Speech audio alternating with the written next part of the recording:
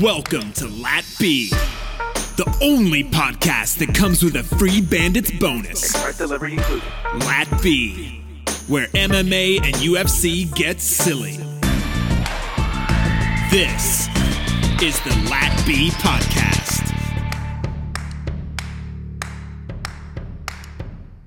Welcome back, episode 217. We're going to Minneapolis, Minnesota this weekend. Oh, what a fun fight card we have. It's getting stacked every single second. Every time I look over at the fight card, there happens to be an extra bout put on it. That did make the tape study a little bit deeper, a little bit harder in there, but you know how we like to do around here. We go Do you think they have to keep replacing it with a whole bunch of different cards since what was pulled off this? This was a big fight. Robbie Lawler versus Askren. Wait, no. This had a big... Woodley versus Robbie Lawler was pulled off this fight card, right? I did not know that. That makes sense because T. Wood is a big Minneapolis guy. Or is he St. Louis? I have no idea. He is St. Louis. I thought that was originally scheduled for Minneapolis for some reason, but maybe I'm totally wrong. I can find out why we're chit-chatting. There was just actually recently about that was signed. Who was it? Was it Ben Askren? No. It was Robbie Lawler, Colby Covington.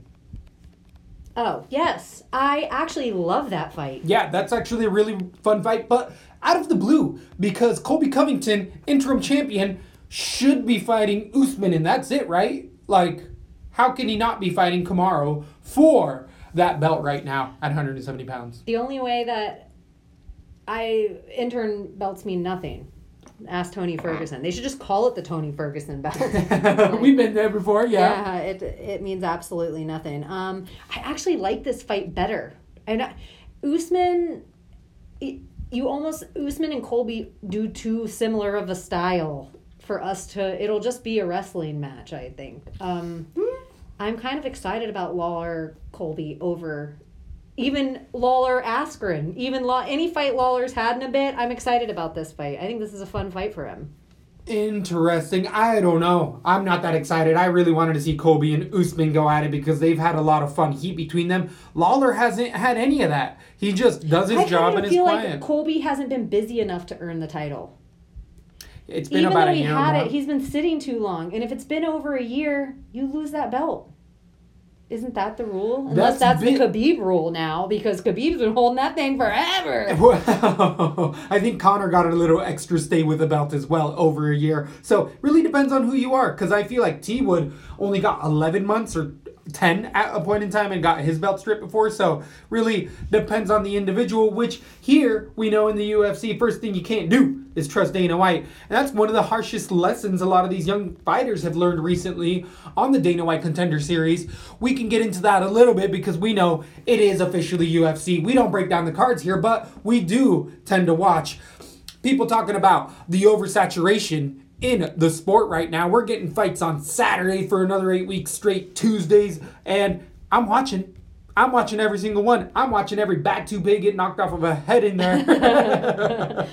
Because it was brutal. I couldn't give you all of the names of the fighters, but all I can remember is that there was one guy who had a hair transplant that wasn't working out. That the follicles were dying. I felt like it was hair that was desperately trying to hang on. It was like the last, what was that Sylvester Stallone movie where he like climbed in the mountains? Cliffhanger?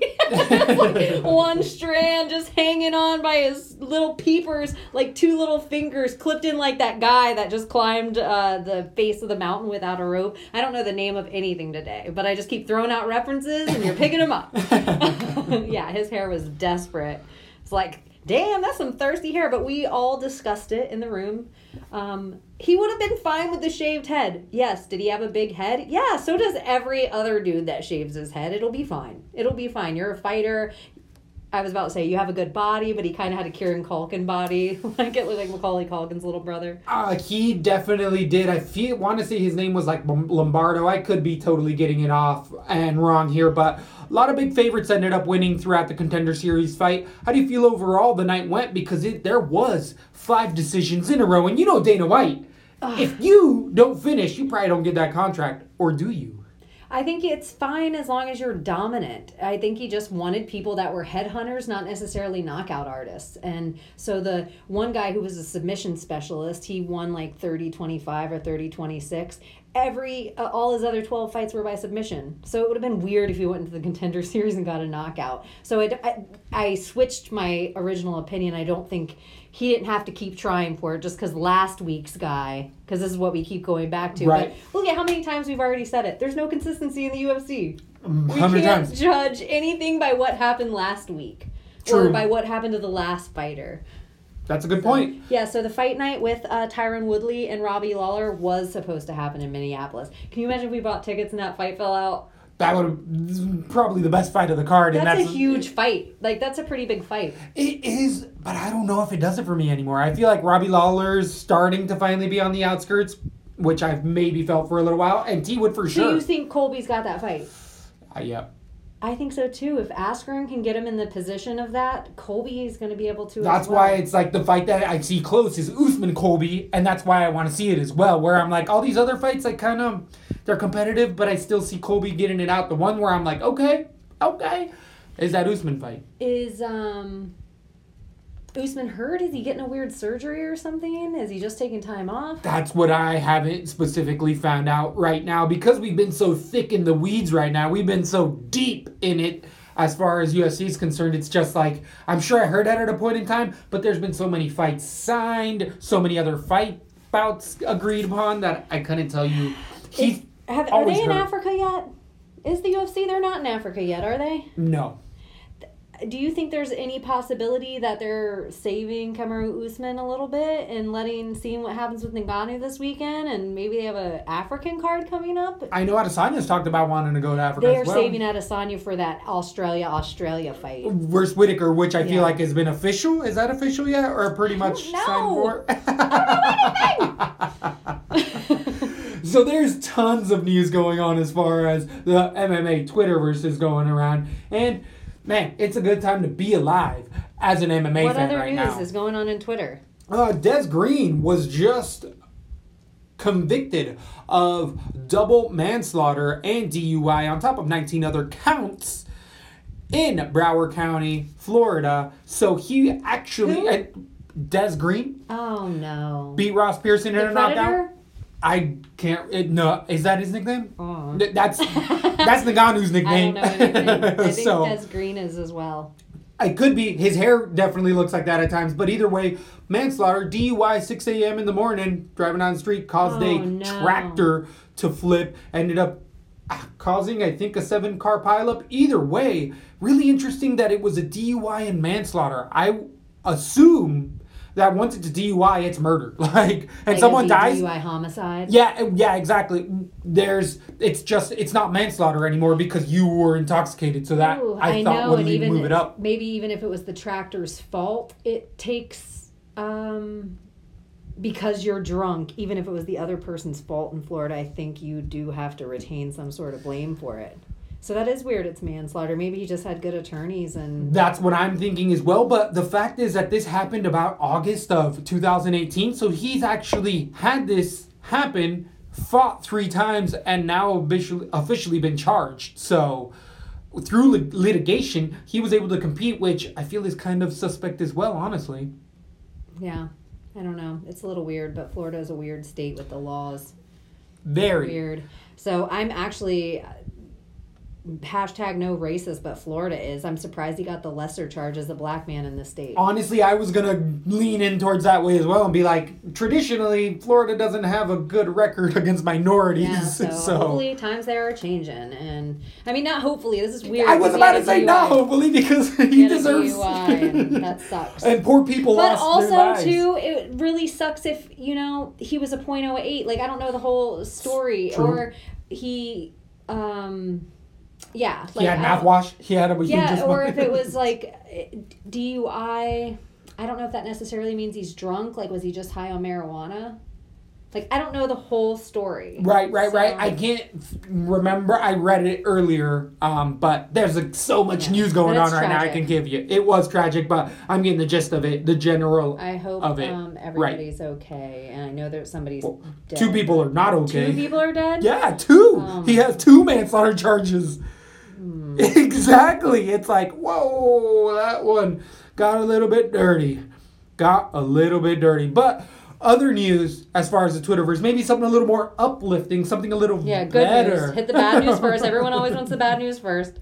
Good news, Marlon Chito Vera is looking for a fight. He's trying to do whatever he can to get in there right now. I love what he was talking about against Sean O'Malley and being like, I don't care, man. I can call you Sada. And I guess the biggest thing that I wanted to take away from this is if you listen to Marlon Chito Vera as of late on the Hawani show is he's doing everything right as far as marketing himself. He is commentating for the Latin America broadcasts. And Chito Vera, look at him from his show run to now, or listen to him, I better say. And his English is getting so amazing. He's having full conversations, in-depth dialogue, and able to get his point across in a tangible fashion that's digestible. And he just sounds like a regular guy. And you would have never thought, hey, this guy a few years ago didn't speak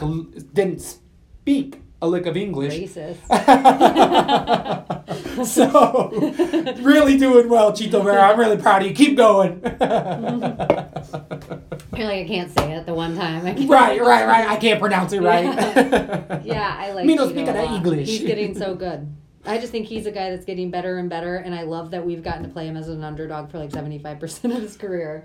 And I feel like he's one of my guys I probably made the most money on. I would agree with that. He's up there. Constantly showing up for us. Anything else going on before we jump in? Any fun TV or anything like that? I think we can steadily go into it. I think we can get into both feet first. We got 13 card bout. Yeah, that right. ended up getting Let's do it. signed. I mean, days before, within 5 days, we had 2 bouts get put onto this card. So extra short notice. We got some of those dreaded double Ds coming in. But you know how we like to do. It's going to be headlined with the heavyweights, 265 pounds. Francis Ngannou coming in against Junior Dos Santos, ESPN card. Be sure to check your local listings for all those times and regulations for all that good stuff. But here, we always start from the bottom to the top, and we're starting at the 265-pound division with Mr. Maurice Green. Mr. Green himself coming in against Junior Baby Albini. Both of these fighters have fought in the UFC before. We have a little bit of records for them. We have Maurice Green coming in with a 2-fight winning streak in the UFC. He beat Batista off of the show, and then he beat Jeff Hughes as well in a controversial split decision there, losing to Espinoza on the show, who eventually won that show. Maurice Green tends to be a kickboxer striker. He is 32 years old. Been talking about his issues for a little while here. Known to have trouble with alcohol, still smoke cigarettes, and generally just cardio does tend to affect him negatively later on. He is a tall guy at 6'7". He does throw that front teep out well, but he really just looks like he's a step behind, especially in that 3rd round. And as the competition keeps going up, Maurice Green he's not so hard to take down. On the ground, he's crafty off of his back. So, someone to watch out for. They are heavyweights. He's, though, a heavyweight that I don't see has tons of power. Which usually, all heavyweights, you're like, yeah, of course. Maurice Green, he'll hit you, but he's never really... I haven't seen him stun too many people. He's really highlighted his ground game for me more than anything. And against Junior Baby Albini, this is a Muay Thai striker who came in and shocked the world and has really just shit the bed ever since. I mean the diaper, because you know he comes in there retrofitting all of his gear to make that baby moniker fit. He came in beating Timothy Johnson in a huge upset. Nobody saw that coming. And then nothing. 3 in a row he has lost in the UFC to Andrei Arlovsky decision, Oleanchuk submission, and Rosenstruck TKO in the 2nd round that we just saw. Albini went to the takedown a lot in that fight because Rosenstruck was really starting to get the better of him striking, and Albini tends to like to get it done in the clinch right there. Albini's cardio hasn't been that good. If I'm talking about Maurice Green being undisciplined, Baby Albini won $50,000 on his debut and got above the heavyweight limit because he was finally eating and had money in his bank account. So, for a fact, we know that Albini, also being a young man, sometimes is like, oh, I got money in the bank. I don't need to train. I can always hit hard. And that discipline factor is really showing up for both of these guys. The 28-year-old having a kid for Albini and stuff, there's just not been much there's not much growth that I've seen from him in this division. I feel like he's a 205er or 185er, but can do well at the heavyweight division because it's so lacking. Maurice Green has got a perennial heavyweight, though, at 6'7". I don't think he ever gets to 205. Striking-wise, I can see Albini pushing this up and turning it into a grinding clinch fest for 3 whole rounds. On the ground, I'm going to give Maurice Green a little bit of an edge because I feel like he can throw up triangles or arm bars well, but he can get stuck at times down there. Albini isn't the best ground guy, though. We tend to stay away from these fights being openers, but with these guys both being heavyweights, both having a little bit of history on, I don't think it's a complete stay away everywhere, but I do have Maurice Green winning. He's a slight favorite right now.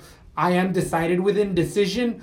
It'll probably be like 10% I put him on my cards. These are heavyweights, so they can finish at any point in time. Maybe I do just stay away from it. This is kind of a gross fight. What do you take away from it? Give me Green. Decision.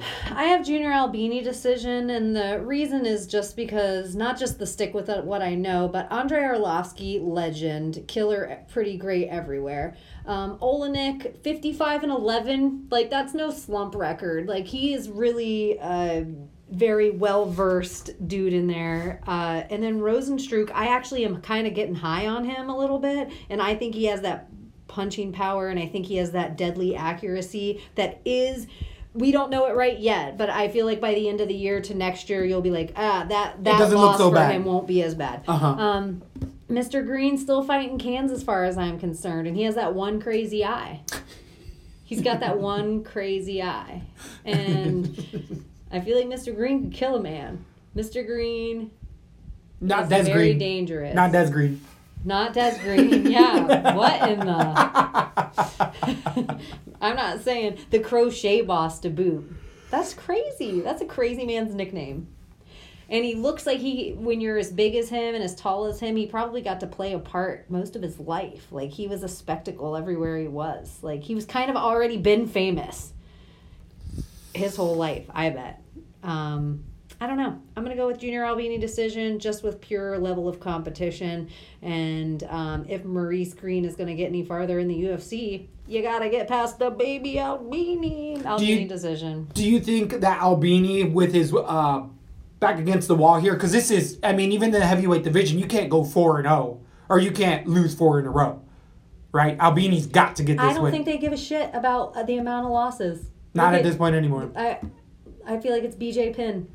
It's that BJ Penn thing. Like, whatever, just keep showing up. Which, speaking of BJ Penn, I heard he got in a fight with a bouncer at some bar in Vegas. Maybe not Vegas, but he got knocked out, apparently, in a street fight. He's not winning anywhere.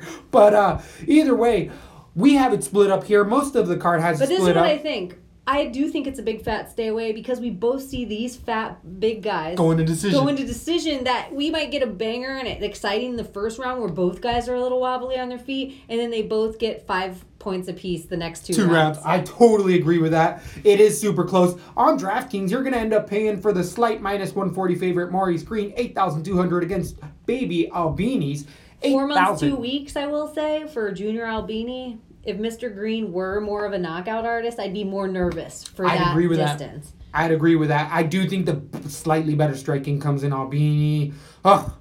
Probably a best just to stay away from that one at 8,000 for those prices. Moving on to the strawweight division, 115 pounds. We have Emily Whitmire coming in against debuting Amanda Rabias. Rabias is coming in with a 6-1 record. She won her last fight TKO in the, second second round, I believe. That was 3 years ago. So the 25-year-old's taken a little bit of a break since then. Her only one loss came via TKO to Paulina Viana, who we now see in the UFC, via head kick there. That was a little brutski. She was young, though. She was, 22 years old. The 25-year-old, the last fight I got to watch for her, a little bit of a early stoppage. She likes to strike and is she pressures forward really well, throws a 2 and 3 punch combination. She'll even throw a left high kick every once in a while out there. But I feel like she's the type of person who actually goes out there and comes at you because she wants to get it to the ground, and she doesn't care if she's on her back, because she was nasty on her back.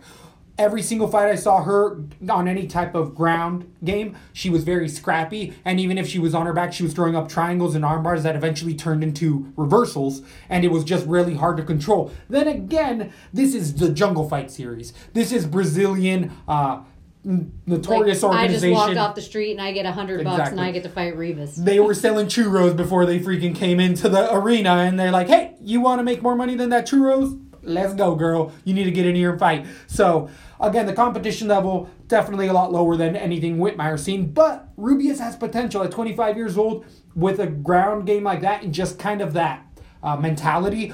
She's just very hard-nosed, moves forward, is willing to take a shot and just scare you into a bad position. And it works for her. But, again, this is a huge step up for her. Like what I'm seeing, but Whitmire's come in with a 4-2 record coming off of the show as well. She lost an armbar to Jillian Roberts.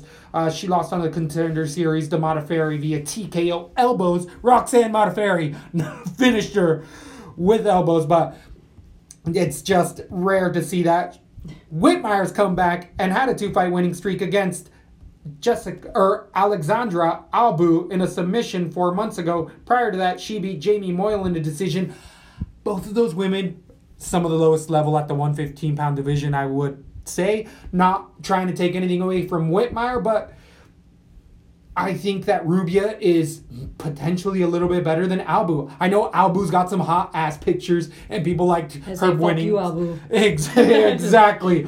But saw that coming. Albu's very one-dimensional. That was Major League. Everybody knows that. Not hate on women. I don't know. Is it so old now? There's like some 20-year-old kids out there that are like, what? Major League. I think it's on Amazon Prime. I saw Major League, so I know you got Hulu. Do yourself the favor. Agreed. That's a high rating. Major League. That's a good one. An enjoyable film. It is. You ain't got no huevos if you didn't watch that. You know what's kind of funny? I feel like the guy that sings the theme song on Major League also. Which I actually heard Brennan Schaub talking about it. He took his kid to see Toy Story 4. Okay. He said the fucking soundtrack is, you got a friend in me. And I'm like, still? And I think the guy that sings, like, I think he sings this song that's like Cleveland something. Like, it's a song about Cleveland as that Major League starts. Yep. I think it's the same singer. For some reason, that voice is in my brain. I know who you're talking about. I could be totally wrong, but I just think it's bullshit. Like, Toy Story is still trying to get out the last, like, drippity drop. You ring got it out. A friend and me. It sounds like your grandparents' Toy Story. Anyway, I'm sorry. Go on. So with Whitmire, on the ground is where she likes to make her money. Her striking's always not been that great. She doesn't move forward well, and taking a punch isn't her favorite thing to do in there. So I think the tenacity of the young debuting fighter can actually put Whitmire in a really nasty, complicated spot. But gotta go with not only the lights of the UFC, also the Contender Series, the Tough House stuff. She just has much more experience with those bright lights. So I think that even if she gets in hairy positions, eventually she's going to be able to end up on top, because Rubius, this fight's going to end up on the ground. I guarantee it. Absolutely. And either one of them is going to end up on top. I got Whitmire decision. I could move that to a submission, but I'm going to actually be pretty tentative on this. I like what I saw from Rubius. I think she's she's just wild in there. So she's one of these people that you can't trust right now. And for good or bad, it's just we don't know what we're really seeing because her level's been too low. So give me Whitmire decision. I also got Whitmire decision. I think her time at the Gilead will serve well. She looks like the Handmaid's Tale. But you know what? I think this fight is really the first fight of the night. I feel like they snuck that other fight on, that Albini Green. And I think this is the real first fight of the night, in which case I think you stay away from both these fights. you still got 11 fights to choose from. But I think this is just going to be low scoring and sloppy transitions by the end of round 2. I kind of agree. And even with that, I think Whitmire will slightly be a little less sloppy. So that's But I got not that good. UFC. I think it's experience. Stick with Georgia. No. On DraftKings, you're going to end up paying $8,500 for the slight favorite Whitmire against Rubias is debuting $7,700 on DraftKings. Oh, no. Do you think you're going to be playing the minus 165 Whitmire? Stop. Yeah, definitely a stay away. I don't think that you should be putting your money on either of those lines. On to one of those dreaded double debuts here at Labby. You know how we like to get deep into the film on that. And man, they got me working this card because I was up late getting in at that tape study. Tough to find. And these guys, they both have some long records at 205 pounds.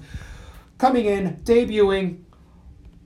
I shouldn't have read it. We have Dequan Townshend against debuting Dalak Luglabu. Yeah, we both have to try. Hey. When their names like this, it's like ziplining. You got to try it once. I heard it and I tried it a few times, but then reading it, I'm like, dang it. I messed myself up. So either way, these guys. Now looking back, I remember how proud of myself I was when I got Shevchenko without a problem, and now that seems like everyone can say Shevchenko. Child's play.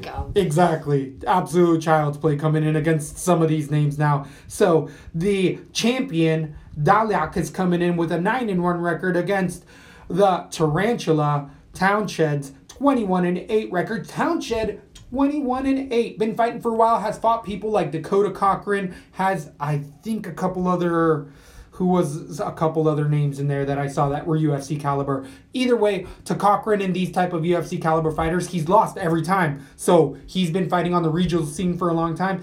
Actually, his career started at 170 pounds, did Townshend, and it's really interesting because when I was watching tape, I was like, oh, damn, Townshend looks good. He looks long, thin, muscular. His shape isn't that bad, and at 33 years old, he has moved up in about 2 years from 170 to 85 to 205, and it's not a good 205 pounds for Townshend. It's that love handles, cupcake kind of figure. Gas tank is, his skills are also very loose, he gets himself into bad spots, not necessarily from the lack of knowing what to do, it's just his cardio isn't necessarily there, and sometimes he doesn't look strong on the ground. Striking wise, he has an okay jab, but going into that second round on pretty much every fight I saw, he ends up really keeping his hands low. He has a couple submissions. If there's anything for the Tarantula, he likes to get it done with submissions in there. Guillotine, he'll jump to a guillotine a lot on other guys' takedowns. If it's a good wrestler, they can get out of the guillotine and he's screwed all of a sudden because he's on the bottom and doesn't really have a good get-up game. So Tarantula making me really tentative in there. Townshend is just, I think he's a regional guy. I think they might be trying to give the prospect of champion Dalach in there a finish. The judoka is coming in from team champion, 33 years old as well, debuting from the Dominican Republic of Congo. He is, it's Democratic, my bad. So either way, coming out of the Congo Fight Series. Speaking of that, he's actually fighting out of Tableview, Cape Town, Western Cape of South Africa. Oh, thank you very much for clarifying that. But he is Democratic Republic of Congo born. You were saying African fighters. I know. I was just thinking that while I was reading it. So. And I was just trying to say that's the literal longest town name I've ever heard. That's why I had to read it all. So, as you were saying, Little Lappy Conspiracy, getting in there, trying to build up African fighters. What do you want? A couple knockouts under their belt or them to lose a fight? Exactly. That's a good call on that. Hey, just seeing that right now. But either way, as I'm saying, the judoka, this is a guy who is muscle bound, thick trunk legs, huge arms, has actually a good 1-2, a good jab with a good right, throws it a lot, but going into that mid-second round, you can really see him start to hurt.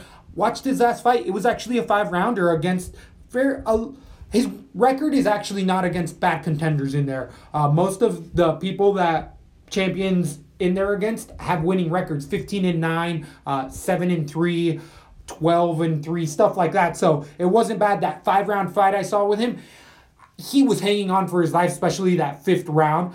So the cardio is something he needs to work on, but he's extremely muscle-bound and powerful, and you could see that once that power doesn't start to work, the gears in his head start turning, and he runs a little bit. He definitely doesn't stick in the pocket and fight with you, but his judo throws are not nasty. Is he a champion in a bunch of organizations? I don't think a bunch, but I do think... He had 2 belts on his shoulder when I cropped his picture. Nice. I do know that in South Africa, he just won that 5-rounder against a veteran with like a 19-7 record. Eli, Siley, something like that. Russian tough dude that was just tough as nails, but not that solid as a fighter as well. So, champion though, the judo throws. He throws the Japanese whizzer. Look up any wrestling text. He throws it where he ducks through, and then the guys will end up flipping over his back. He threw it 3 or 4 times in just one fight.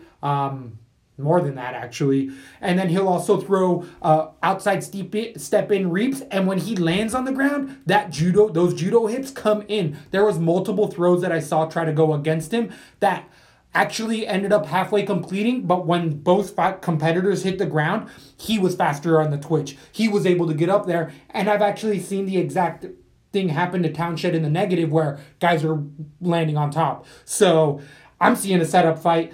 Give me champion Dalyac in there. TKO round number 2.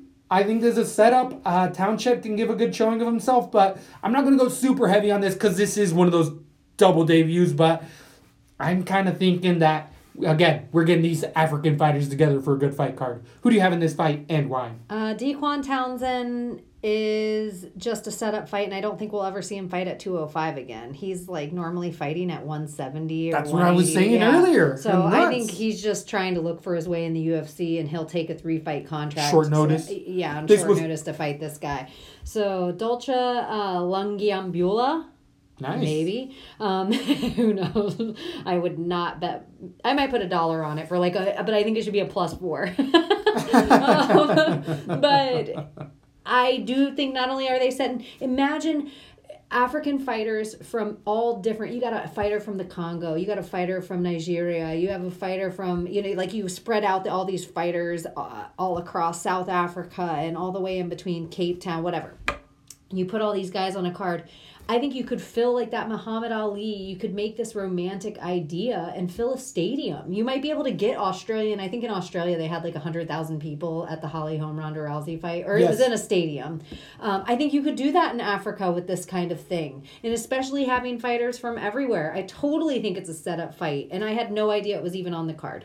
So I'm gonna go with KO round 1 over pure size. And if you tell me he can judo throw to boot, so he's the guy that's bigger, even though he's not taller, he's going to be the larger, more filled out, muscular guy, more strength with judo throws. Yeah, he's going to finish it in round 1. It's going to be pretty nasty. And then we'll see what Dequan can do. Probably at 185 as a gimme fight that'll be like trash to somebody else. And then maybe we'll see him fight at 170. But hopefully he'll be able to get full-time coaching and stuff in between. Set up, fight, but I might not go heavy. I agree with that, and unfortunately you're not going to be able to because just like you were saying, you weren't the only one who didn't know this fight was on the card. This was put on within 4 to 5 days of this fight card. There is officially no DraftKings card for this. It's going to be a 12-card bout on DraftKings. This isn't on there. So they couldn't do their research in time, I'm telling you. This was the one that I had to stay up to. And then be like, we should have 9-3 on Lungiambula. On champion there. And we'll go 7-2 on Townsend. Yeah, so we're not going to be able to play him, but if you want to parlay, go inside the distance. I would say out of the two, it would be Dalyac in there, but yeah, DraftKings you can. I don't know. Dalyac. Yours is just as, I have no idea what I feel like I listen to on tape is why I'm saying it that way, but again, I've got them wrong before, so what are you going to do? What are you going to do? Again, DraftKings-wise, you're not going to get any juice out of that tangerine. On to 155 pounds, we have Jared Gordon coming in against Dan Moret. The 13-5 Moret is coming off of a 2-fight losing streak, losing his debut to Gilbert Burns on short notice, then coming in and losing to Alex Gasoline White in a decision 3 months ago. White actually got pretty bloody in that fight, got pretty cut up. It was a controversial, kind of a split decision there, but White got it done and he was a big favorite, so the fact that Moret, had a good showing and still lost.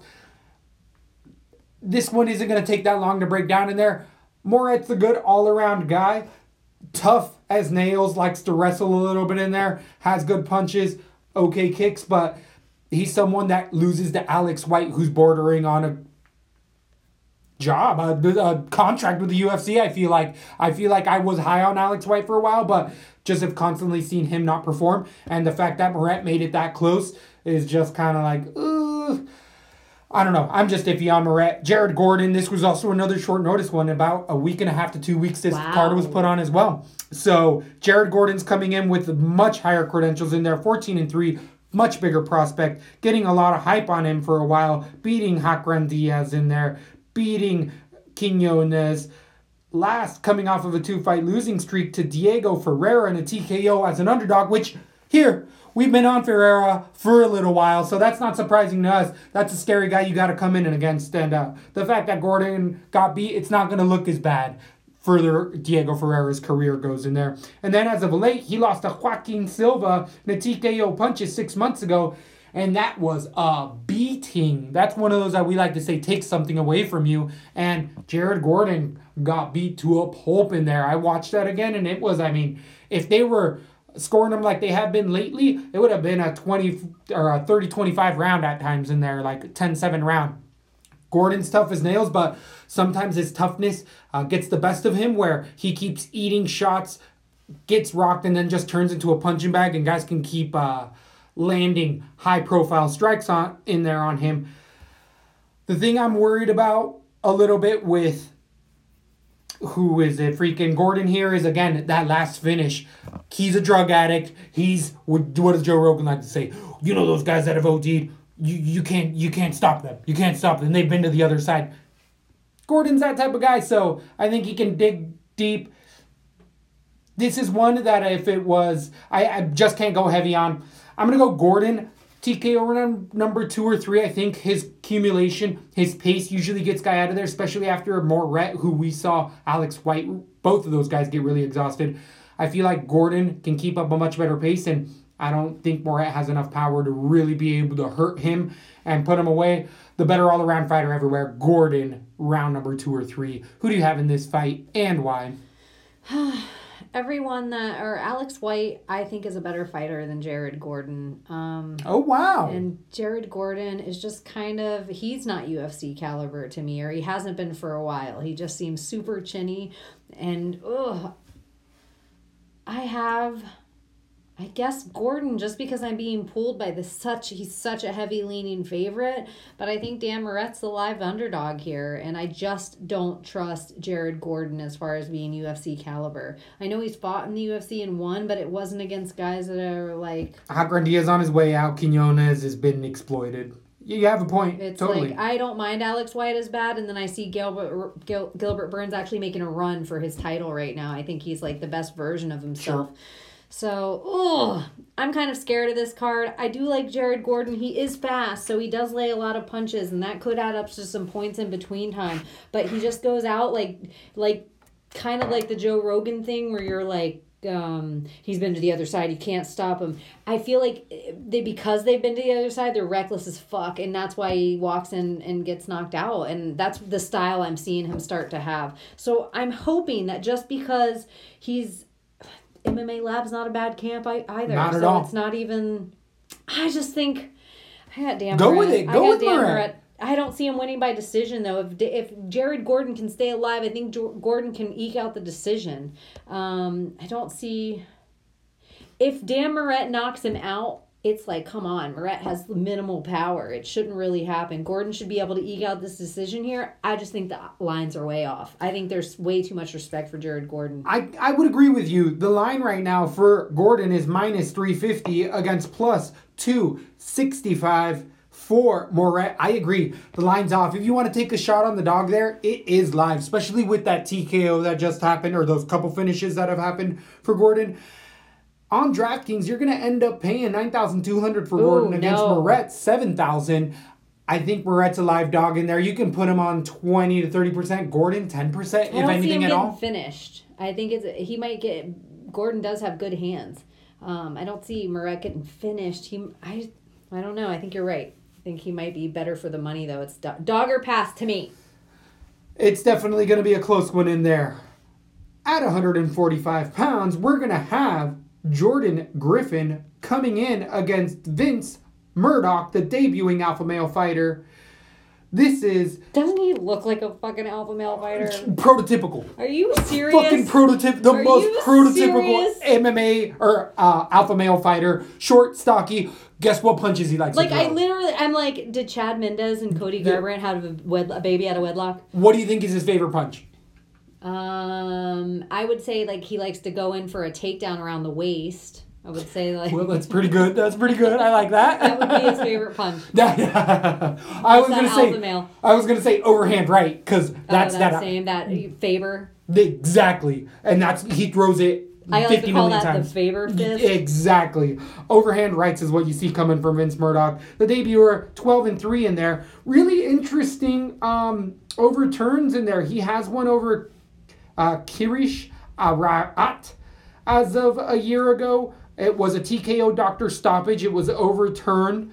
And prior to that, earlier on in his career, he had a groin strike disqualification win where he actually ended up losing the fight in the cage. The announcer said, because this really did happen for freaking Murdoch. He got kicked twice in the groin and said, F this, I don't want to fight, and jumped out of the ring. That's a TKO for the other guy. If you're refusing to fight, if the ref doesn't call it, but the ref did wave his hands off, so the ref did call it after the second fight. I believe a DQ. It was overturned though because initially they gave it to the local fighter. Weird, a little hothead. Cody Garbrandt. A little short. Is he short? Does he have a short guy syndrome too? You tell me. A 5'6", try 5'4". He's the tallest guy at the gym.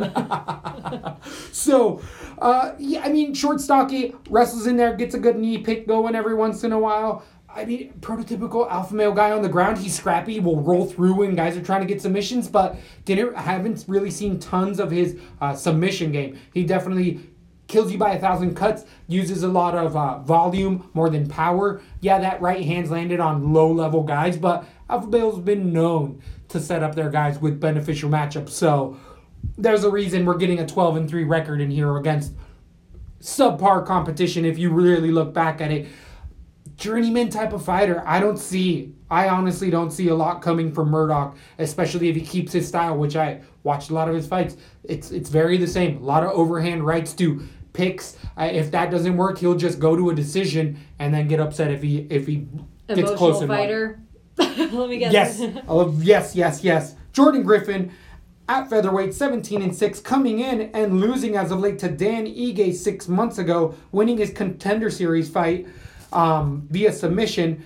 That fight against Ige, decision doesn't look as bad, especially the way we've been seeing Ige look all of a sudden. And I would agree with that. Jordan Griffin has good tape, solid high level all the way around, where I was kind of giving Murdoch a little bit of not that as well. I think Jordan Griffin's one of these guys that keeps consistently getting better, and he does tighten up. You can see it from like fight to fight. Diego Ferreira. Exactly. No one's seeing him coming now. He's just sneaking up. Right. Especially with a loss to Ige, people are like, "Oh, this guy's not going to do anything." Yeah. Nope. He made it to decision with Ige. Think about that. That means he has a good chin. Good on the ground. Ground game. Good strikes. Yeah. Power in his strikes as well, and good takedown defense. And on the ground, savvy, very submission savvy, even defensively. So I actually have Griffin going decision. I could see this turning into a finish for me, but I want to say Murdoch has a fairly solid chin in there as well. But I think this turns into a 30-27 or 29-28. Either way, I think it's decided for Griffin. I actually like him a lot in this spot, but I guess a lot of people are him being the decided minus 230 favorite. A lot of people see what I saw on tape.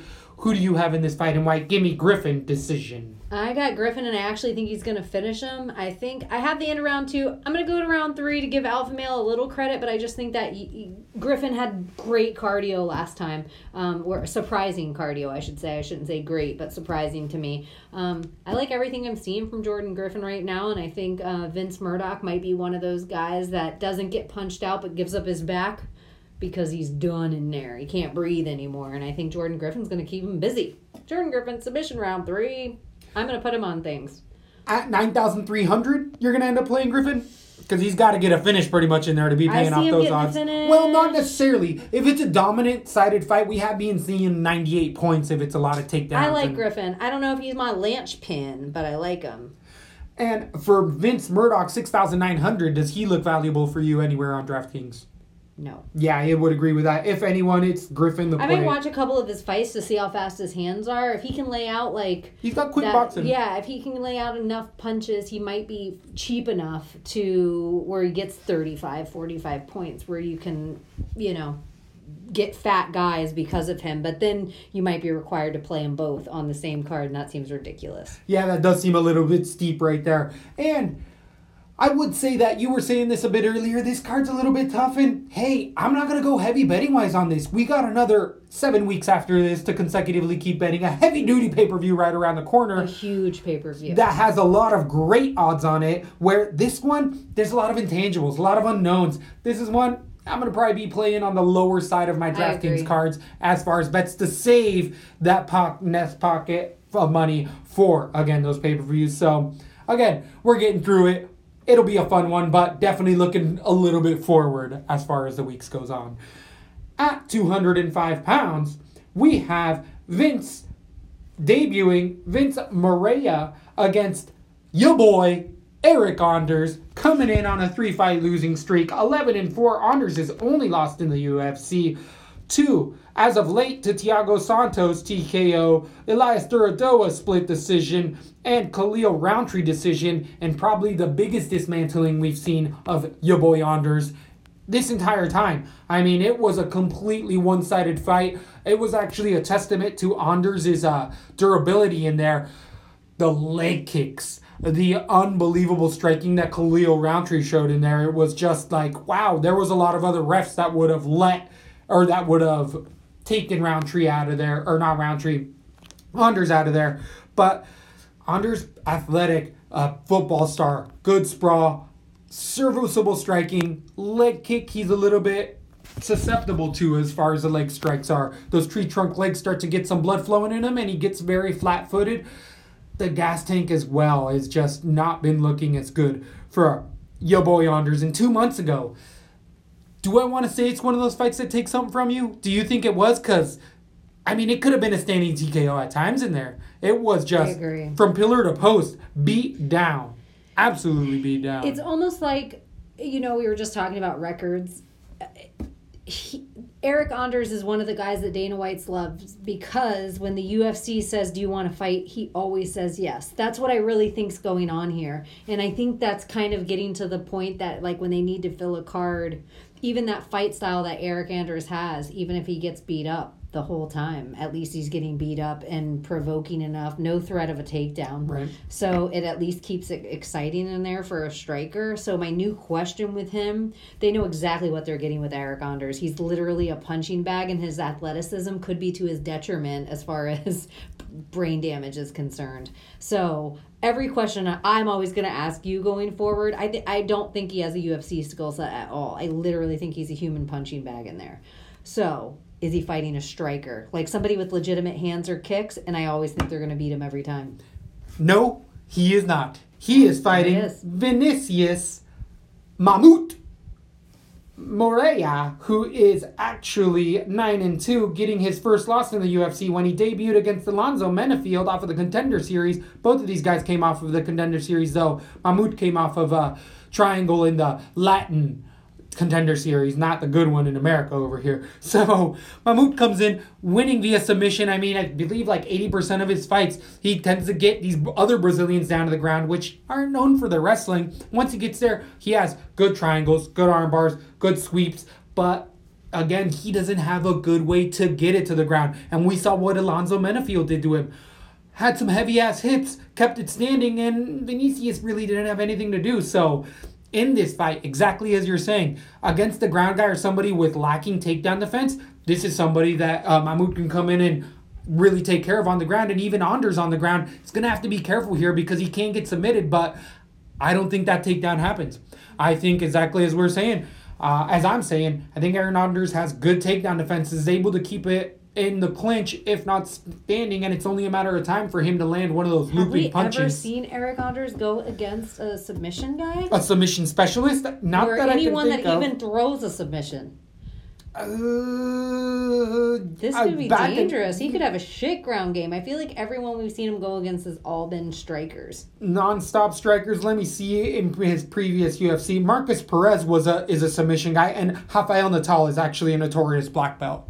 Natal, but the same thing. He won that via decision because Natal couldn't actually. He won that via TKO round number 1, but Natal couldn't get him down, and that's one of the big things.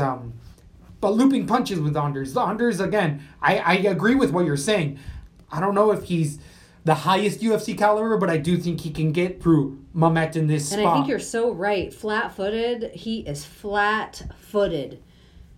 Especially after some kicks. But I think striking-wise, he can keep it where he wants to. I got Anders' decision. I'm not excited for this one. I'm going to probably stay away. I could even see Anders finishing, but is it a live dog in Mahmoud? I mean, if he gets into the ground once, he's the type of submission guy it looks like that might be able to lock it up. Yeah, that's what I'm wondering. Is he that good? He did get KO'd, so then I think, too, is he doing so good for the UFC? I mean, the guy's taken a fight 9 months ago, 6 months ago, 2 months ago, and he's fighting again right now. Is it a setup for him? Like, let's give Eric A favor. one. Yep. Yeah. So let's help out your boy. It's either your boy KO round 1 or submission for Mariah, maybe round 3. Uh-huh. But I don't think he can stay alive with Anders' punches that long. That's what I don't think as well. I'm going to go KO. I'm going decision, but I think you're right. I'm going to go KO round number 2. Going to give him a little bit of credit in there. But on DraftKings, the decided favorite, 9,400 for your boy against Moreira, 6,800. I think that is a bad number for Eric, though. Because if it goes past the first, I don't even know if he has power. The gas tank, exactly. I agree. I'm going to be tentative on that one. I'm going to actually get a little bit of exposure to Moreira on 20% of my cards. Anders probably 20%. Low owned on both. I agree. But because if Moreira, Mutat, or it's a Mahmoud flash wins, fight. It should be a new term because you terminized the flash submission, and so I think this is one of those fights. It's either flash submission or flash knockout. One or the other happens. I don't think it goes to decision. So they're both live essentially on DraftKings because they both pop out over 100 points. But the value, again, Moreira there, 20%, both of those guys. If even that, maybe 10% both of those guys because it's going to be low-owned DraftKings night in general for me. So, interesting. Very, very interesting bout we have there. And then we're going to go to the headlining preliminary bout of the night at 135 pounds. We're going to have Ricardo Ramos or Ricardo Ramos coming in against Journey Newsome. Journey's coming in with a 9-1 record, debuting out of Portland, Oregon. The 30-year-old has fought out of the Chael Sonnen's FCFF. Rumble at the Roseland Theater. Did Luke Thomas get kicked off the air? Or what's happened with Luke Thomas? Is he not kicked off the air, but did he not renew a contract? Is he not MMA fighting anymore? I didn't hear anything about this. Please fill me in. I don't know anything about it either. I was hoping you'd know because I don't listen to Luke Thomas. Neither do I. Yeah. You listen more than I do. I only see it on YouTube once in a while. But I thought and him and Chael had some beef because he said Chael was a good fighter but not a great fighter. And he was just Chael was I fought through 4 generations of fighters. True. I fought 13 world champions in a row. True. No one can say the guys I've fought in a row. He went through list after list. Chael, really, Chael, he chailed it. You have a media guy who hasn't fought, talking about he's a good fighter, not a great fighter. It's tough. But one had nothing to do with the other, but they just happened to go down at the same time. And I don't know if Luke... Yeah, I don't know if he is there anymore, but I could be totally wrong. I don't know. I'll look into it, and I will not remember to get back to you. We will be back. We'll be able to figure it out. No, I just won't remember we won't remember to bring it up. It wasn't that big of a deal. Yeah. Not a big loss, apparently. Luke Thomas being sniped off the air. So, Journey Newsome coming in again with some Portland, Oregon credentials in there. Last coming a month ago with a TKO over I was just thinking, why the fuck did I even talk about that? Because Portland, Oregon. He's also knocked out a few other opponents, gone to decision. Again, these are lower level guys. He's gone around the United States. Tends to be a wrestler in there. Serviceable hands, scrappy, good gas tank. It was actually really hard to find fights on Newsome. There was a lot of clips and like little bitty highlights, but I wasn't able to actually get full-on bouts of his. So, little tough to get the exact a full reading of one of his full bouts. Most guys I can get that, especially for debuters. Just funny how he was behind a bunch of paywalls. But the stuff that I saw from him wasn't particularly amazing. I mean, the competition level he's fighting was all right out of those scenes. And has fast right hand, orthodox fighter, will use takedowns, hurt a couple guys, but they were just highlights of him swarming people. So can't go too far deep into it. Ramos, though, with a 12-2 record, fighting multiple times in the UFC, last losing to Said Nurmagomedov 4 months ago. Prior to that, he had beaten Sahabi, his little brother in there with a nasty KO, beat Kang as an underdog, beat Tanaka as well. Ramos has definitely faced the better competition in there, and with Tanaka and Kang, those tend to be wrestlers. So a lot of people I feel like are saying, hey, the wrestler with Newsome here might have an advantage of being able to use that American wrestling. I think Ramos has already proven that it's hard for guys to get him down. And once they're in the clinch with him, they don't like his knees and or elbows. And then on the ground, he has some pretty fun sweeps off his back, elevates really well. The better fighter here all the way around is just Ramos. The power I'll give to Newsome a little bit, but even then I think Ramos with those spinning body kicks and spinning elbows, I think he's landed a lot more powerful shots as far as the career that I've seen so far. The 23-year-old Ramos is definitely growing leaps and bounds against the 30-year-old Newsome, where I'm going to be a little more tentative, the little bits that I ended up getting to see. I'm going to go Ramos decision. I could potentially see a finish, but Newsome looks like he has a solid chin in there. I'm going to go decision 29-28, 30-27. I think Ramos kind of rolls here. Who do you have in this fight and why? I also have Ricardo Ramos. I have KO round 3, but I'm going to move it to decision just because they are smaller guys. I just think he outworks them. He has that UFC caliber, and it's a welcome to the UFC for Journey. And I also feel like it's a little bit of a gimme fight for Ramos because it was brutal against Said Nurmagomedov. Right, and I would even say with Ramos, he now fought Said. So guess what usually happens to these young guys that get out wrestled or out grappled in a fight? They're like, hey, I'm going to go work on my grappling for the next 4 months. And then you see outstanding takedown defense. So kind of hoping that happens here. Ramos, though, being the decided favorite, though, at a minus 305. It's a little too steep. These are such crazy odds as fight cards. That's why it's going to be definitely saving some money for the other weeks. Again, and that's going to be on DraftKings, 9,100 for Ramos against the plus 235, 7,100 for the debuting Newsome. Ramos is the only play there as far as I'm concerned. I agree. So if you're not liking and subscribing, be sure to follow at Zoltanite, at Weakneck Baby. You know you can get us at Lesbo and the Bean to get the podcast. On Instagram, we've been blowing up as of late. Been getting a lot of love from fighters. They've been really liking what we're doing, and we appreciate them as much as we can. And you guys, fans, you guys have really been coming through as of late and showing the love, and we do see it. We do appreciate it in there. It's what we can do. Last thing we can do. So it is definitely... and we're going to have our new whole sponsor coming soon. Yeah, so we'll keep you guys posted with a little special code, and that'll be that. Maybe the same sponsor, but we'll see. We'll see. So just remember... Renegotiation time. It's time to renege? Yeah. You can say that? That's a term? So... You can say it, I'm not.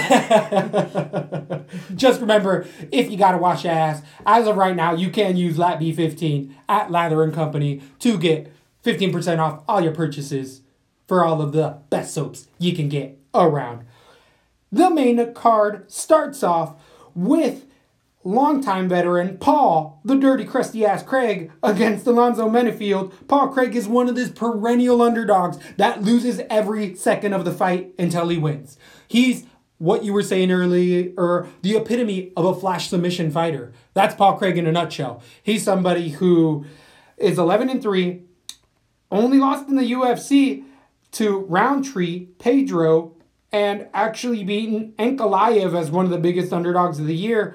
Jimmy Crute doesn't look so bad all of a sudden. And last beat, Kennedy Zenjuku in a triangle submission where he was again a humongous underdog. Paul Craig on the ground is nasty. He has good top control when he can get there. His takedowns aren't that good though. Paul Craig does tend to reach for his takedowns, and that's why usually he has so much trouble with a lot of these guys, is because striking wise, he actually has a much better striking differential than you would think. He really pushes guys up against the fence and doesn't get his hit as often as you would think. He just tends to get out grappled even in just the wrestling positions of the fights. Craig does his best work off of his back, and that's really, really bad because you have to be pretty much losing the fight the whole time to then come back and win. But he's one of these guys that's been able to do it. Against Menafield, though, who we just saw come in against the submission guy who couldn't get him down, being 8-0 perfectly. He last beat freaking Morea in there, beating his Contender Series fight in a TKO. He's a striker at 31 years old, coming out of Texas, that Fortis fight team, which we've been bragging about for a little while here. Fortis has really been bringing up heavy-duty guys, and Menafield's takedown defense has really been showing as of late in striking-wise. I mean, he's a highlight reel, absolute highlight reel, throwing up those switch head kicks, switch left head, body kicks, leg kicks. I mean, Menafield's got those 8 points of contact. He throws elbows, knees, shoulders, knees, and toes. Everything he's got in there, he's going to throw at you. And the only way he loses this fight is if he knocks down Paul Craig and then tries to get on top of him and start to throw down punches. But Fortis tends to have these good game plans. They tend to know what's going on. So I think if he gets hurt, Alonzo Menafield's going to do one of these things where he completely backs up, says, all right, man, stand up. I'm going to knock you out. Menafield's the big favorite for a reason, but I don't know if I can ever really be betting on guys that are favorites against freaking Paul Bear Jew Craig in here. Freaking this guy just always finds a way to show out, but the heart wants what it wants, and I want to knock out. I want to knock out bad for Menafield. Give me it round number 2. Who do you have in this fight and why? His competition level is just nowhere near Paul Craig's, but I also think you put Paul Craig and Morea on a parlay together, and I think that you could get some decent money with that. If one goes, the other's going to go. I think both submissions or no submissions. That's how I think this goes. That's a Jamie play. Those are deep. Those go deep. It's weird. Sometimes the energy just happens to be in the room. It's like the same way we saw 2 knee bars in one night and you don't see one ever. It's like whatever little spirit enters the room. Menafield, I just can't go with him yet. This is so weird. I know everyone has him. It's the easy knockout. It's Paul Craig. But I just think Paul Craig has been in there with big knockout artists in the past. A few of them. Like, everyone thought that. I mean, look at what Khalil Roundtree's kind of turned out since. And Crew was just stronger than him. So that's why he was able to get the Kimura. I don't know how Menafield's game plan is. I do like the fight scenes that he's fought in before. The LFA is like legit to me. So it's not like he's going against such cans. I'm just going to give Craig the ability. I think if one round goes by and Menafield doesn't finish it, it becomes a very dangerous place. And I think he loses that power, loses that cardio, and it becomes Paul Craig's world in there. I'm going to stay away from this fight card altogether, but I'm going to put Paul Craig on one and probably maybe one of each, the same as the other fight. I think it's flash knockout or flash submission. Interesting that how we just had both of those going. The one right before that with Yonder's Morea fight, but you are going to end up having to pay for the heavy favorite, the minus 300 favorite, Alonzo Menafield, 9,000 on DraftKings against Paul Craig, 7,200. I agree with what you're saying, though I'm going to probably do like 30% Menafield, 10% Craig, because there is that flash submission ability in there. You have round number 2 as well? Yeah. For Craig, I got round number 2 TKO, so this ain't going in a third. That might be the prop to make right there. I just think Menafield in round 2, I don't see it either. I got Menafield KO round 1 or Paul Craig submission round 2. Okay. I like that. But the other dangerous thing too, Paul Craig, like Damian Maia, who we'll talk about later, dangerous for 15 full minutes, where I think Alonzo's dangerous for 7. Like, I think that should be, it's like a whole new equation to bring to the level. So I can't follow the favorite there. I know it's wrong. No, it's not wrong. It's not wrong. That's why we do this show. Because guess how many underdogs came up last week? 5 or 6? Everybody's got a shot. That's why we love this sport. That's why we try to break stuff down. I love that you got these counterpoints because it's boring if it's all both on one side. We got to be split up. That's why the fans listen. That's why we Sometimes we're keep both coming on the back. same side and shit the bed. Exactly. It's called covering your bases. So, at 155 pounds, we're going to have a profile fight between Drew Dober versus Polo Reyes. Reyes coming in with an 8-5 record. He has last lost to Damir Hadzovic in a TKO 4 months ago. Prior to that, he beat Frivola in a TKO. Also losing to James Vick via TKO 2 years prior to that. But having some high-profile fight almost 3 years ago against Ma in there. We know what Polo Reyes likes to do in there. The Mexican fighter likes to box, likes to bang. Hard left hook, hard straight right. Iffy takedown defense. Really, Damir really exposed him on the ground, as did Vic. Those guys really showed like, hey, this guy's on the ground, not that good. Submission-wise and just hips on the ground, the wrestling really lacks for Reyes. You can really see it in there. And at 34 years old, as I was saying earlier, those young 24-year-olds get beat wrestling, they come back, look like freaking all-star wrestlers. 34 years old, it's a little harder to do that. You just kind of realize what you're good at and hope the fight doesn't go there, I feel like, at that point in time. Not to say that Reyes can't get there, but he's really got to be working upstream, and it doesn't really fit like Polo Reyes would do that simply because the fights we have seen from Reyes have been the same nonstop. Keep it striking and land harder than your opponent. Don't even necessarily get out of the way because Reyes will lead a punch to land a punch, but that's because he trusts his power in there. And against the Muay Thai striker in Dober, you got to be a little worried about that. Dober, it doesn't have as much power as Reyes, but the 20-9 fighter does have high strike accuracy, pinpoint precision, a good gas tank in there, and leaps and bounds better wrestling in there. Drew Dober has won many fights striking and on the ground. He has a couple losses, though, to Aubin Mercier. Had a 3-fight winning streak to Berkman, Camacho, and Tuck in there. Last losing to Beneil Dariush in a submission armbar 3 months ago. But Beneil Dariush being, again, ultra high level in there. And Dariush actually having a little bit of trouble in there, but Dariush has also been a bit tentative. Striking-wise, I don't think Dober's going to want to stay, even though he's got a cast iron chin. I mean, you can see that they made it from a mold. That guy's jaw is unbelievable in there. But Drew Dober is definitely one of these guys that is eating a punch and just kept moving forward. It's all in the takedowns. He has a good double leg takedown, and Drew Dober's not scared to go onto it. He regularly shoots takedowns in his fights, especially if he starts to get on the losing side of those exchanges. But here, it's just, there's a clear path. If we see it, everybody else sees it. I think it turns into a big wrestling match, and it's fairly one-sided. I see a lot of bettors are also coming in on that. Give me Drew Dober decision. I could even see a submission in that round 2 or 3 once Reyes starts to fade a little bit in there. But it's sided Dober in this one. Who do you have in this fight? To me, Drew Dober always loses to wrestlers, and Polo Reyes always loses to strikers. Polo Reyes isn't really a wrestler, and Drew Dober is not the biggest striker, but he's a better striker than Reyes is a wrestler. So I just think Drew Dober decision. I think it's like a pretty. I look at the people I can't think of when I think of wrestling, like Aubin Mercier and Dariush to lose to. I'm like, oh, that ain't your thing at all. You cannot go against somebody with grindability. Polo Reyes isn't a grinder. He's a thrower. He wants to go in there and punch. So I think it's kind of, this will be a good test of Drew Dober. I think this will be a good test of his hands, but I think he'll stand and bang the whole time, and I think he'll work it out. It's his time. It's now or never for the kid, and he should have the better cardio coming from Dimba.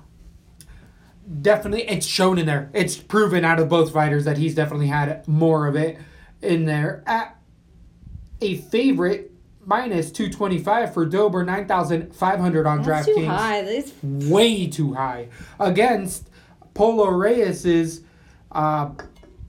plus 250, 6,700 in there. I could see Dober finishing in there, but if he gets a decision, there's no way in hell he's paying off $9,500 in Reyes. I mean, there's just one avenue for him to win it. It's via knockout. I don't see that happening, so I can't play Reyes. And for that line, I don't think I'm going to be playing Dober anywhere. Maybe 10%, maybe 20%. Again, just staying ultra low on that fight card as for whatever that's Forgot worth. about the slide that time. Dober looks a little bit round as far as your slide in there. That chin doesn't look as good as I was remembering it. You know, I was thinking that when I was doing it. I was like, what? Why does he have a double chin in this picture? Yeah, that's nuts. He usually has one of those freaking Transformer chins in there. But interesting bout. Interesting little. The odds are off. Off topic real quick. You know, on your mom's house, Theo Vaughn's on. Interesting. So that conspiracy put to bed. We'll find out more. I haven't watched the show. What was the yet, conspiracy that Theo laid that D? He hit the main mommy. Before she was a mom. I can't even think of Christina P that way. I can't even think of her that way. Her jeans are too high and tight. Anyway. Just saying. That be conspiracy underway. So, at 155 pounds, we have a super profile fight. I'm actually extremely excited for this. I don't know if you guys have been living under a rock, but this one's got fireworks written all over for me. We got the highly respected prospect in there, Roosevelt Roberts, coming in against Vince from hell, Pushell. Go get Roberts, though, is coming in with a perfect 8-0 record, coming off that Contender Series fight, submissioning a lot of fighters. Guillotine is his number one move. If you shoot a double leg takedown on Roberts, he uses that 6'1" frame to get those bony ass arms on your throat and pulls for all of his life. He has a ninja choke in there as well, and he'll go for the darce as well. I mean, Roberts likes to use his wrestling to get it to the ground, and he's a guy who uses his submissions and actually searches for those submissions as well. Against Horchard as well, a bad time double leg, again, standing guillotine. He's just also so tall at this weight class. He can get those really long, what are they, James Vick type of guillotines where you're like, that doesn't work for most guys, but when you're this much longer than everyone. But in the last fight against debuting Thomas Gifford in there a month ago, 3 weeks, really, for me, it really killed all of that hype. Because I remember breaking that down and being like, Gifford ain't that good. He's just tall and really mimics Roberts. And Roberts had trouble in there with him. Roberts showed that once he couldn't submit Gifford in there, he was not necessarily running away with it striking and actually was a little susceptible to being hit in there as well. Gas Tank didn't look necessarily bad, but there was levels of frustration and just kind of some of that greenness showing through. And people have been saying that this guy's, getting a clear shot to the title and really been up on him for a long time. And I'm thinking it's time to pump those brakes a little bit. Time to take a step on back and be like, all right, you're getting good, but, there's UFC level competition out there for you. And from hell, Pushell is that level of competition. Longtime fighter, 11-2, being one of these constant underdogs that we like to steadily bet here on Lat B. He had a huge winning streak, beating multiple fighters. He did have a big break due to injuries, came back a year ago, beating Joaquin Silva in a decision as a big underdog there. I think it was 3-1. Pushell really uses his wrestling, his strikes. He has a good left hook, right hand, power in his hands, and great cardio, as well as good submission defense and good takedown defense, as well as good takedowns. I mean, Pushell is a high-level, well-rounded fighter with power in his hands, and that's where a lot of people, due to his age, tend to really go against him. But he took these 2 years, or he took a couple of these breaks to get healthy and has been taking fights steadily when he wants. And that last fight against Gregor Gillespie that he lost a year ago, submission triangle, don't get it twisted. Gillespie is one of these prospects that's in the top 5. Gillespie is one of these guys that's going to be contending with before these 6 months are out. Gillespie is one of these guys that's going to make a lot of people look bad. And if anything, if you look back at that, Pushell gave a better running of himself than most other people do against Gillespie in there. So I think there's a lot of people overlooking Pushell here. I think that he turns this into a grimy-ass, dirty fight, and he gets a 30-27, 29-28 type of a decision in here. Give me the humongous underdog. You trying to make money. You following Lat B. I got the big plus 225 underdog. Give me from hell, Pushell. I got a decision in this fight. I think he uses that veteranship to take it into deep water, and then we see the go-getter have to do a couple extra laps in there to put in the homework because he's going to get taught a lesson in there. That's my view. What do you got in here? Who do you think I wins really it? like what you're saying everywhere there because losing to Gregor Gillespie is nothing. Like, I think that guy is going to make a run for the title. And I go back and forth on Roosevelt Roberts. I'm 1-1 on him. And so I kind of doubt my own emotions with him. Not that I'm any better with Vince Pichel. Like, a lot of the guys he's fighting are kind of on their way out, except Joaquim, who I think he was new in the UFC at the time. He Joaquim just Silva. beat a couple guys, yeah. Now he's on he's on a little run. again. So, yeah, losing to Gregor isn't crazy. And if I remember that fight, he was winning. Like, he was getting some great punches in on Gregor up until the submission. Better than a lot of other guys have ever done against I'm Gillespie. switching. I think you're right on this. I think this is... I think he's going to eke out a dirty decision as well. The dirtiness of it, the UFC could pick favorite here and go with Roosevelt, and we'll be pissed about it. But Pichel's so cheap at this cost, at being plus 225. I just don't see how you can go wrong with that pick. I think he's going to get all his points and then some. It's a dogger pass and then an underdog at that. Like, it's... Right, Yeah. there's value. If you were to say there was value betting wise, I see it everywhere for Pichel here. As long as he stays out of that guillotine, I think Pichel can do more than fine standing. So again, it's just pretty much watching And I that had guillotine. Daryl Horcher in that fight too, like against Interesting. Roosevelt Roberts. Interesting. So on DraftKings, you're gonna end up paying for the sided minus 280 favorite, 8,900 for Roosevelt Roberts against from Hell Pichel, 7,300. You know what though? Everyone picked it because Gregor Gillespie is a wrestler, and that is exactly what Roosevelt Roberts is. It's that same weakness. That is why. But they employ it so incredibly differently. Where Gillespie has so much more Tight, power, strong, better head striker to go in. He can strike to get inside. Where Roosevelt Roberts doesn't have as much power as Gregor. Exactly. He's not going to hurt you as much. And Gregor has a little more cardio. A lot more cardio. He just came in against a debut guy, won the decision, and freaking was almost puking in there against Gillespie, who's come in and fucking ran through people. Right. Yep, that one's quick for a picking. So it's gonna be. He took a good amount of fun time off too. I like the full. I love the full year as well off of a finish. Absolutely love a full year, and it was a submission, but he took some hard punches in there. Moving on, 270 pounds. We have dare I say, another profile fight. You know how we love these guys in here. We have Damian Maia coming in against Anthony Rocco Martin. Rocco's a 16-4, being an underdog for us here at Lappy. We've been saying ever since he moved up to 170 pounds, he is a different fighter. Absolutely different fighter. And when you look back at his last loss, it was at 155-pound decision to Aubin Mercier, where he specifically said, the hardest weight cuts I've ever had in my life. And Aubin's now on a downturn where now we're seeing freaking Rocco landing into his own. Once he went to 70, he's really run through people like LaFleur, Jake Matthews, he had there, Sergio Moraes. It's just Rocco Martin, good takedown defense, getting to be a much better striker, power in his hands, and now that he has a full gas tank and a clear head, he's putting together a great game plan at 6 foot, moves at his opponents, and is just puts so much pressure on you, he causes you to react and then is able to snatch up the submissions, if not just keep on pummeling you in there. But definitely liking what I'm seeing from Rocco Martin. But he has his hands full here coming in against one of the longest tenured fighters and most submission heavy fighters of all time, Damian Maia. If you know anything about this sport, you know how credentialed he is. He had a 3-fight losing streak against nothing but the best as of late, against Tyrone Woodley, Colby Covington, and Kamaru Usman. I mean, those are top 3 champ right now. 1, 2, 3 right there, those guys.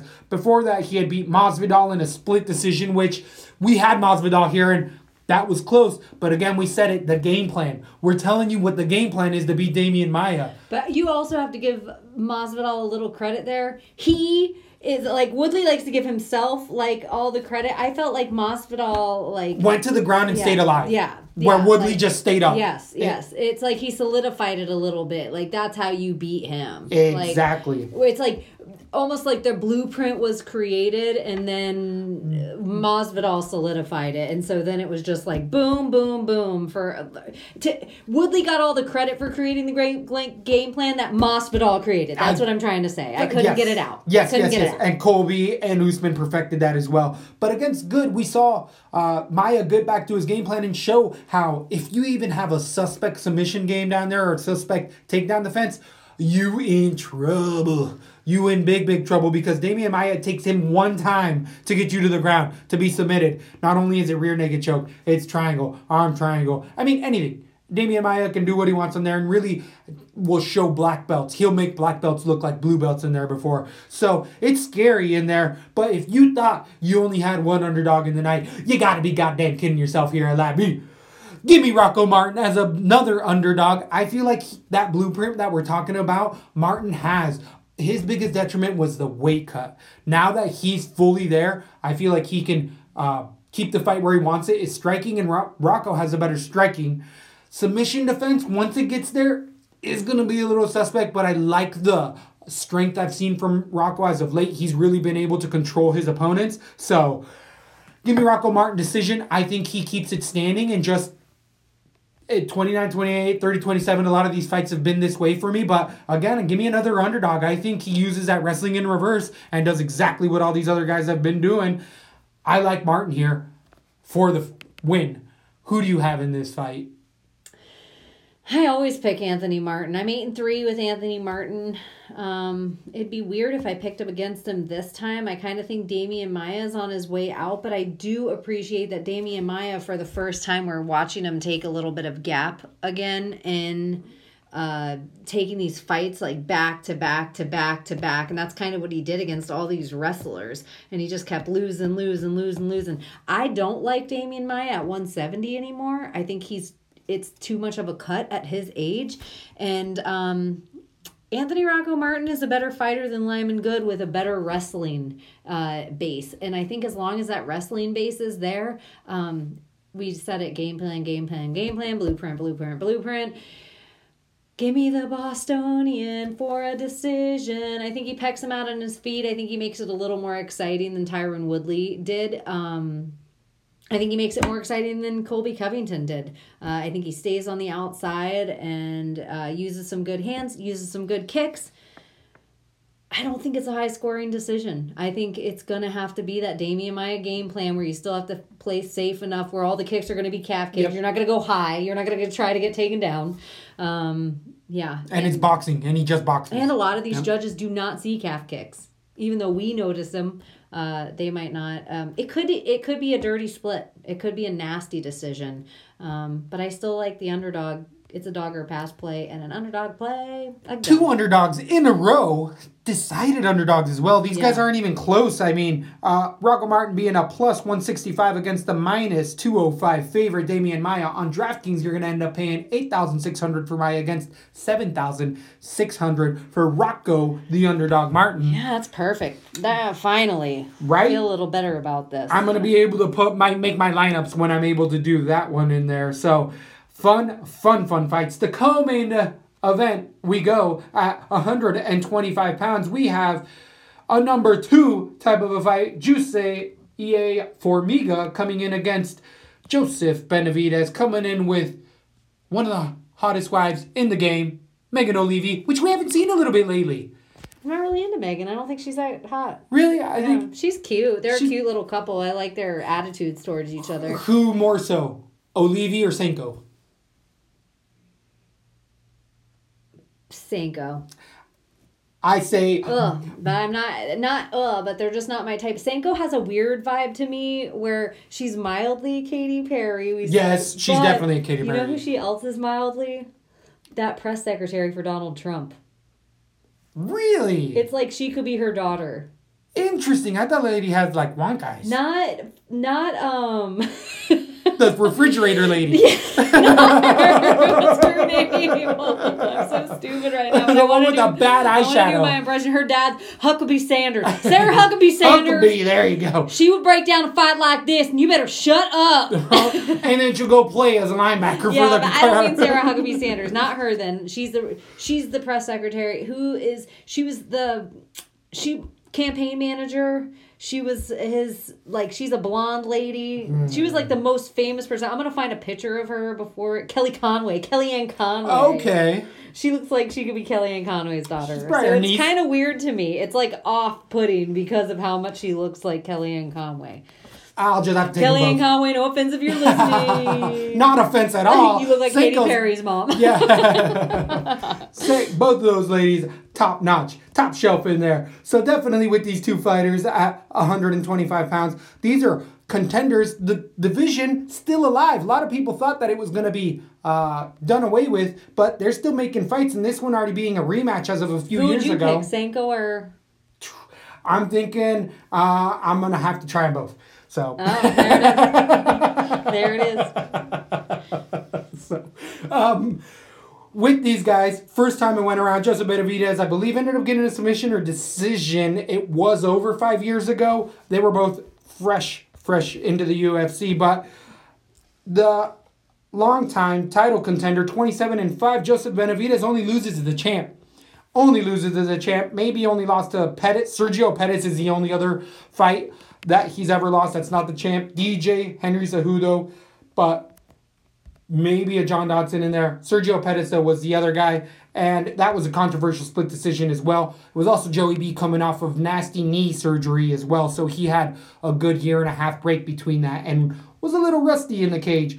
But then Joey B coming in as a big underdog here at Lappy. We had money on him against Alex Perez. He got a quick finish in there against the heavier fighter on short notice. And then as of late, he beat Dustin Ortiz 5 months ago in an outclassing all the way around 30-27. You know we like Dustin Ortiz in here, but Joey B just proving that if Demetrius Johnson or Henry Cejudo weren't in the division, he'd probably be the champ right now. But that's just He's kind the of... Gustafsson of the 125. It's exactly what I was about to say. That is exactly what I was about to say. You know, it's just... We probably said it before. I'm sure. But well-roundedness, I mean, Joey B's got it. Alpha male guy, but he's not been an alpha male. He's been training everywhere. So he doesn't fall into that category of just an overhand right. I mean, he's got a great jab, great right, great hooks, goes to the body, kicks you from your leg all the way to the tip of your head. Good wrestling in there, tons of cardio and power. So... I mean, it's really, if you're just not the 1, 2, or 3 guy in there, it's really hard. And submission defense is on point as well with that wrestling. Jussier Formiga's got an uphill battle here in this fight. I like the bet on Formiga. I told you guys, I broke down that fight against Figueiredo and was just like, you know, I see Formiga using that wrestling, but that's because Figueiredo also doesn't have that wrestling. Benavidez has that, and the strikes, and the takedown defense to be able to keep this where he wants to. And I see it running out a lot like that previous fight that they had over 5 years ago. I think Formiga has better strikes than people give him for. It's just his output is really low, and Joey B has about a 7 to 10 more punches a round or a minute on average than Figueiredo in there. So I got decision Benavidez. I just think it's a lot more of the same. It doesn't really do much for the division. I guess either one of these guys is the next champion because they're the only ones on kind of streaks in there. Give me Benavidez decision right now. I could maybe move it to decision, but I think he just kind of stays away from the ground because he respects Formiga and keeps it striking for 3 rounds. Give me a decision in the co-main event for Benavidez. Who do you have in this fight? This actually should be a coin flip, this fight. This should be the 8,800 or 8,000. If you go by MMA math, Formiga should win this fight. All based on the Sergio Pettis equation that he actually won the decision that went to split with Joey B. I know this is sacrilege, but I've been trying to fade Joey B. Mm-hmm. And it's kind of, whereas Jussier Formiga has kind of stepped up to me, and I've just kind of I've played him. I used to never play him, and then for the last 2 years, I play him every time. But I'm only 5-5 with Jussier. Joey B, I don't know if I have some hate for him in my heart somewhere deep. I don't know why I've been trying to fade him because he impresses me when he's out there. Beating Alex Perez is no jokes to me, and Dustin Ortiz is I think the ground game of Formiga is better than Justin Ortiz. And Formiga's hand game's gotten so much better than it ever was before. He's actually coming so far along in his stand-up game. This could go either way. I think this is the fight that's a dirty split, and I think there's going to be so many punches thrown. It could even be like a weird one that if there is main event cards that you put them both on it, it's super weird. I think... Is one of these guys a super enough favorite? What's their cost? So Joey Benavidez is the favorite at a minus 185 to the plus 150. Formiga, it's fairly close. It's closer than you think as far as DraftKings. 8,400 for Joey B against 7,800 for Formiga. So pretty close to that 8,008 that you're talking about. I think there's almost just a little bit of a disrespect in the game of the people that Formiga's gone against. Agreed. Compared to Joey B. So I'm going to go with Joey B decision because I do think it's kind of now or never. But even like you're saying... Is Jussier Formiga the Anthony Smith of the division where he's like, F you, I'm number 3. Right. Oh, interesting. I know. Okay. You know, I like what you're saying. We all thought I'll that of Gus until somebody else fought him and we're like, oh, never mind. Maybe he just had their game plan. Benavidez decision. Yeah, it's hard to pull the trigger on Formiga here. I could go either way because Joey B is also the guy that looks worse at weigh-ins.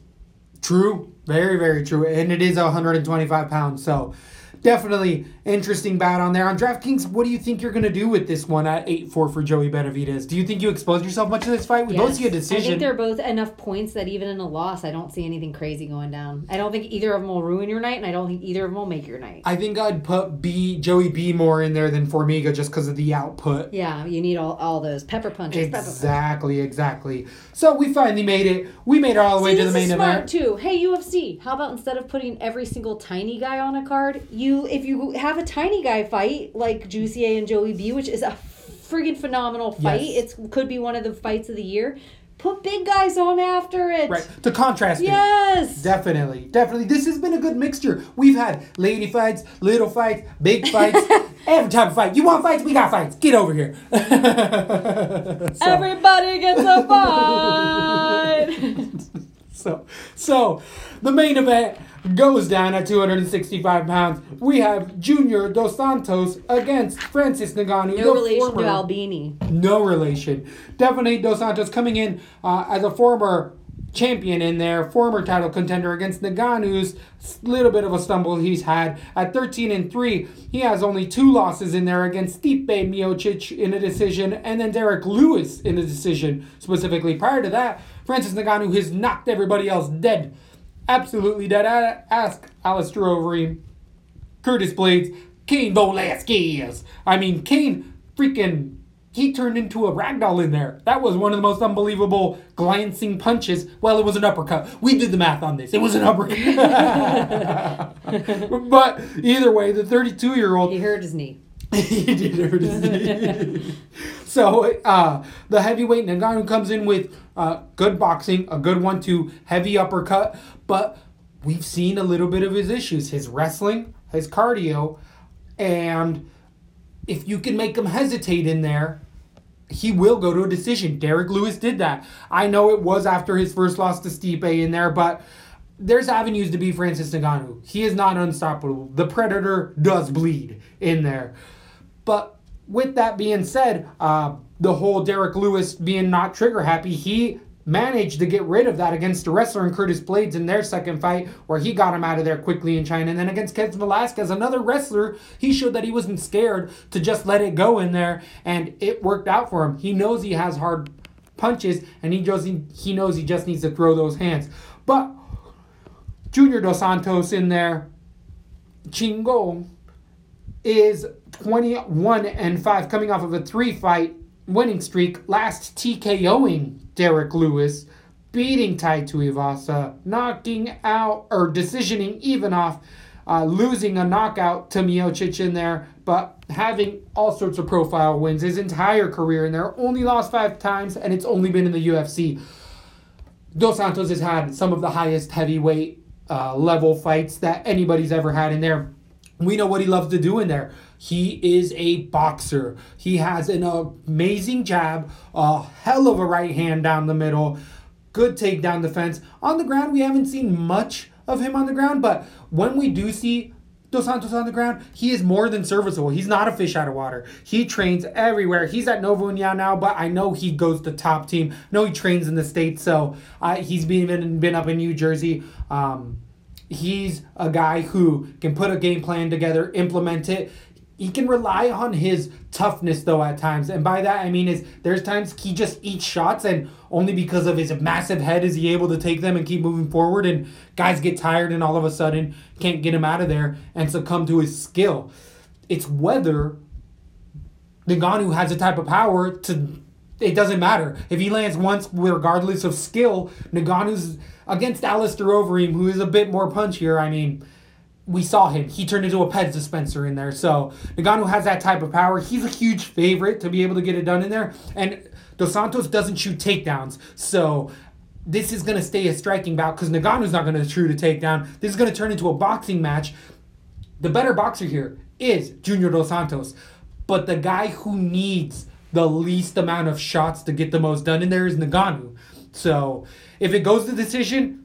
pretty easy. It's going to be in a Junior Dos Santos fight. But, I mean, if the finish happens for Ngannou, it can happen any round. Who am I kidding myself? It's a heavyweight fight. These guys can put each other out at any point in time. I'm going to have to go Ngannou round 1 or 2. I'm saying 1 right now. But I'm trying to take a shot on Junior Dos Santos right now. If he shot takedowns at all, I would be all over Dos Santos. He's not. He's going to want to do stand-up boxing, right? Just like you're saying. And then it's like, the dangerous. But you know what? It almost might be the takedown that gets all these guys in trouble. I know Stipe with his thing, and I do think it was a head case with the Derek Lewis. Like, if they fought again, I'd have Ngannou in that fight. Yep. I don't think Ngannou's worried about getting knocked out. So if his reach advantage is that much more than Dos Santos, I just think he gets caught here. And it's not a hesitation, it's an impulse. The second Ngannou's scared or the second something threatens him, it's almost like how you don't even notice the crocodile floating by in the river at all. And then when it you're like, holy shit, I didn't even see that there. That's kind of how I feel about it. He just splashes out of the water all of a sudden. It's like nothing. And then he feels this almost like quick draw, and he's going to get you first. He has the quicker hands. And so I think that whatever that case may be, it's a knockout round 1 for Ngannou. I've been trying to fade Junior for a grump now. True. And you know what Francis sets up? Oh, I hear the music in the background. Wakanda forever! We going to Africa. Card. We've been talking about it. We didn't plan it. No. It's all natural. So, I agree with you. I mean, I'm picking round number 1 Ngannou right now. But I can also, just because I got to do the simulation in my brain and this is how I think, I could see Dos Santos landing that jab 2 or 3 times right, and Ngannou going, oh shit, that hurt. And him, it's what Mike Tyson says. Everyone's got a game plan till you get punched in the mouth. And Dos Santos can do that. I'm still picking Ngannou round number 1 TKO. If it goes past round 2, Junior wins that fight all day. But live bet on it. Yeah. Definitely. So, we did it here. We put 13 down from the bottom to the top. It was a steep one. We did as much tape study as I've done in a while here. We had double debuts. We had debuts for 5-6 bouts in a row there. It's getting deep. It's getting dirty. We're telling you, maybe you want to lay back a little bit. Just enjoy the fights. Feel free to tweet at us. Don't feel like you have to risk all that much on it because we got a week. Right around the corner. Yeah, we got 239. The Twitter and the Instagram, we're going to release our cards, and we have our cards out 2 or 3 days before everyone. So while the lines are good, make sure you're following us. Tell friends to follow us. Spread the word. Do a rating. Do something. We're getting bigger every day, and I don't want to plateau. So we need you guys, and we appreciate you guys and love you guys, and thanks again for listening. Let me